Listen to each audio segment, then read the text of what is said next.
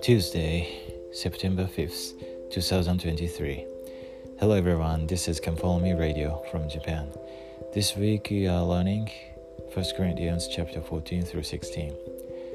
I'd like to share my favorite scriptures from the assigned scriptures this week.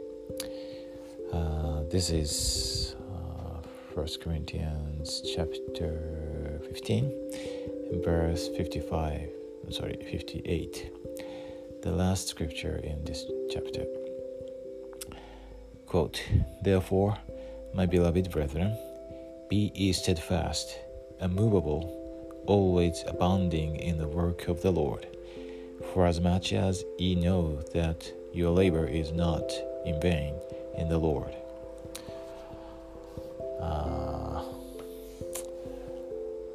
I think this scripture is very powerful and impressive.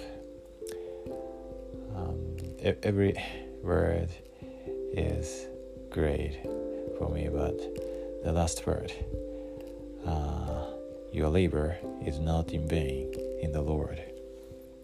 I like this phrase, and I strongly feel that this is true, because if we serve the Lord and our brothers and sisters in the Lord's work, every ministering, every service, every teaching is spiritual and important, because we are serving the Lord, and we are serving our precious son and daughter of God. So it is not in vain in the Lord. And I'm so grateful for the gospel.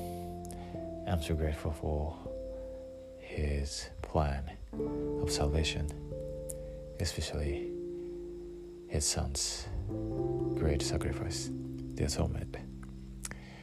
I know Heavenly Father lives. He loves us because we are His children. Jesus Christ is our Savior and our Redeemer. He lives.